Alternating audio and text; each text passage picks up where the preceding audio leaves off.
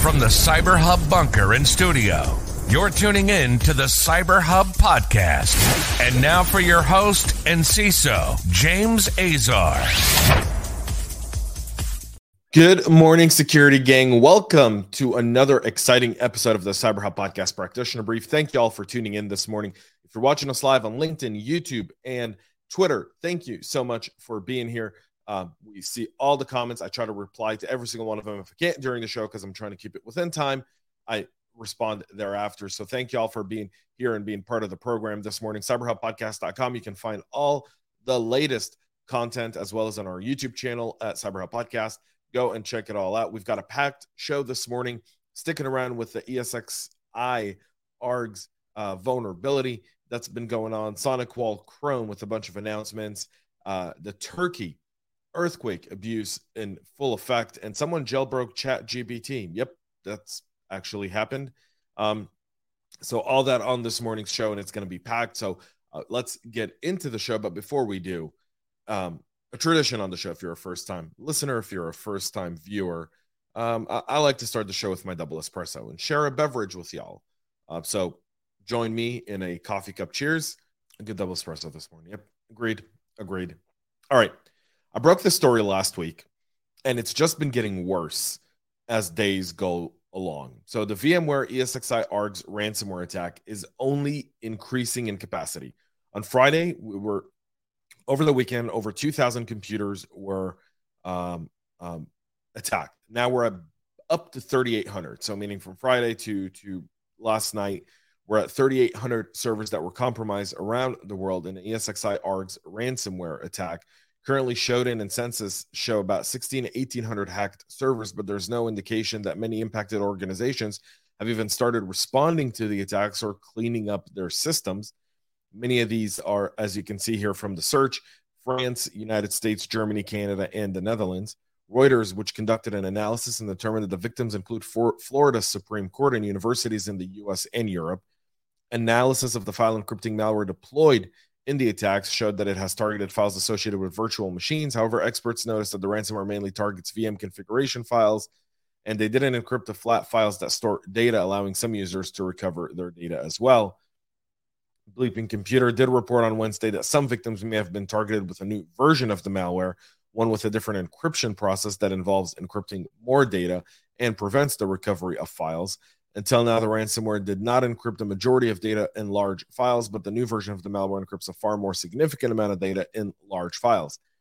This specific CVE that's being abused is something that was patched back in February of 2021, nearly 2 years ago, known as CVE 2021-219-74.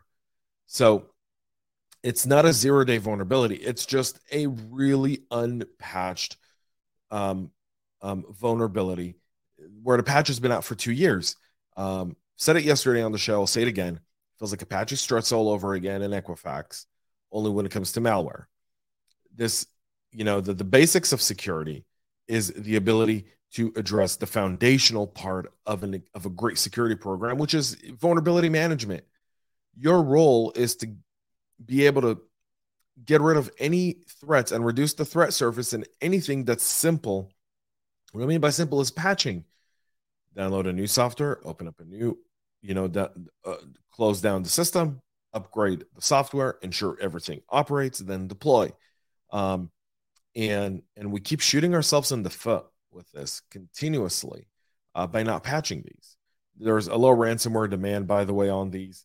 So we'll see how this kind of plays out over the next few days.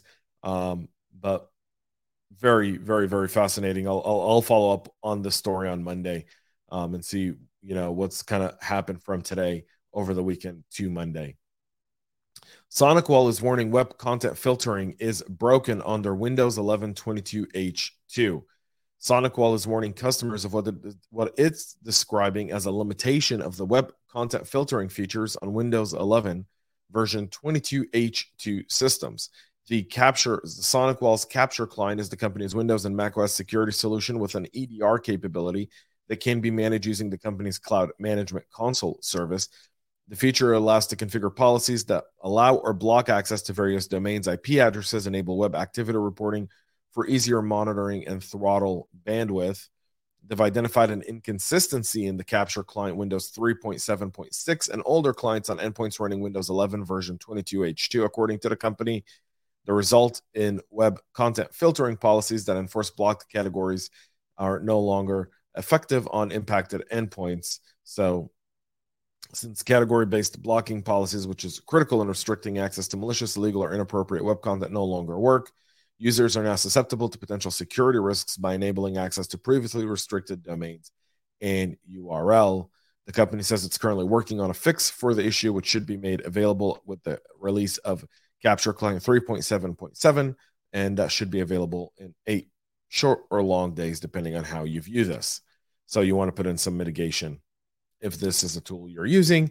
Try to go up if you've got, try to get a device endpoint. So if you're using a cloud-based VPN product, you should be able to do web content filtering from there. Chrome 110 has now been released. It's patching 15 vulnerabilities. Of the externally reported bugs, 3 were rated high. These include a type of confusion flaw in the V8 engine, an inappropriate implementation issue in full screen mode, and an out-of-bounds read vulnerability in the WebRTC. So there's that. Track to CV 2023-06906. The first of the security defect is described as heap corruption. It could be exploited remotely via crafted HTML page. So you want to update your Chrome. I'm not going to bore you with all the other vulnerabilities. Again, all the links are in the show notes or on our website at cyberhubpodcast.com. They're also on our Cyberhub Podcast LinkedIn page. You can catch them there as well as on our Twitter page. So all is available there. Now, a cyber crime group is out, and a recently identified financially motivated threat actor is targeting companies in the US and Germany with custom malware, which includes a screen logger it's using for reconnaissance. They're being tracked by Proofpoint as TA866. The adversary appears to have started the infection campaign in October of last year. It's continued into January of this year. As part of the campaign, Proofpoint refers to a screen time. Victims are targeted with malicious emails containing an attachment or a URL that leads to the deployment of malware. In some cases, based on the attacker's assessment of the victim, post-exploitation activity may commence. So meaning they're wanting to go after worthy targets. And if you're not worthy, they're just going to pull out. In October and November of 2022, a small number of companies in the US were targeted with emails carrying publisher files attachments containing malicious macros. The attackers switched to using URLs, leading to intended victims to publisher files containing macros or to JavaScript files. Some of the emails were seen carrying PDF attachments containing URLs to JavaScript files as well. After switching to URLs, the attackers also scaled the campaign, sending thousands or tens of thousands of malicious messages several times per week, targeting thousands of organizations. In January of 2023, the email volume increased even more, and the frequency of the attacks were reduced, though. The malicious links lead to a 404 TDS, a traffic distribution system that filters the traffic, redirects it to the JavaScript file, and then if it's ran, the malware is downloaded. They're using a screen shooter to take screenshots of the victim's screen, sending them to a server, and then from there, they're manually inspecting them, and they're using Wasabi seeds to deploy additional payloads if the victim is deemed interesting, such as the AHK bot, which too enters a loop to fetch additional components. And that's the scale of the attack. A smart attack by all means, and one that's worthy if you're in security operations to review, understand, and learn how to hunt for in your environment. PayPal and Twitter are being abused in Turkey relief donation scams. So first of all, I kicked off this week by really just sending out a lot of prayers and thoughts to the folks in Turkey and Syria. 16,000 lives as of this morning have been lost due to that devastating earthquake. The images coming from there, if you haven't seen them, are heart-wrenching. People being pulled out of rubble after surviving 3 days, 2 days under there. Babies, elderly, definitely touches your heart in more ways than one can imagine. And like anytime there's a disaster, there's also an opportunity for the fraudsters, for the criminals to go about and do their criminal activities.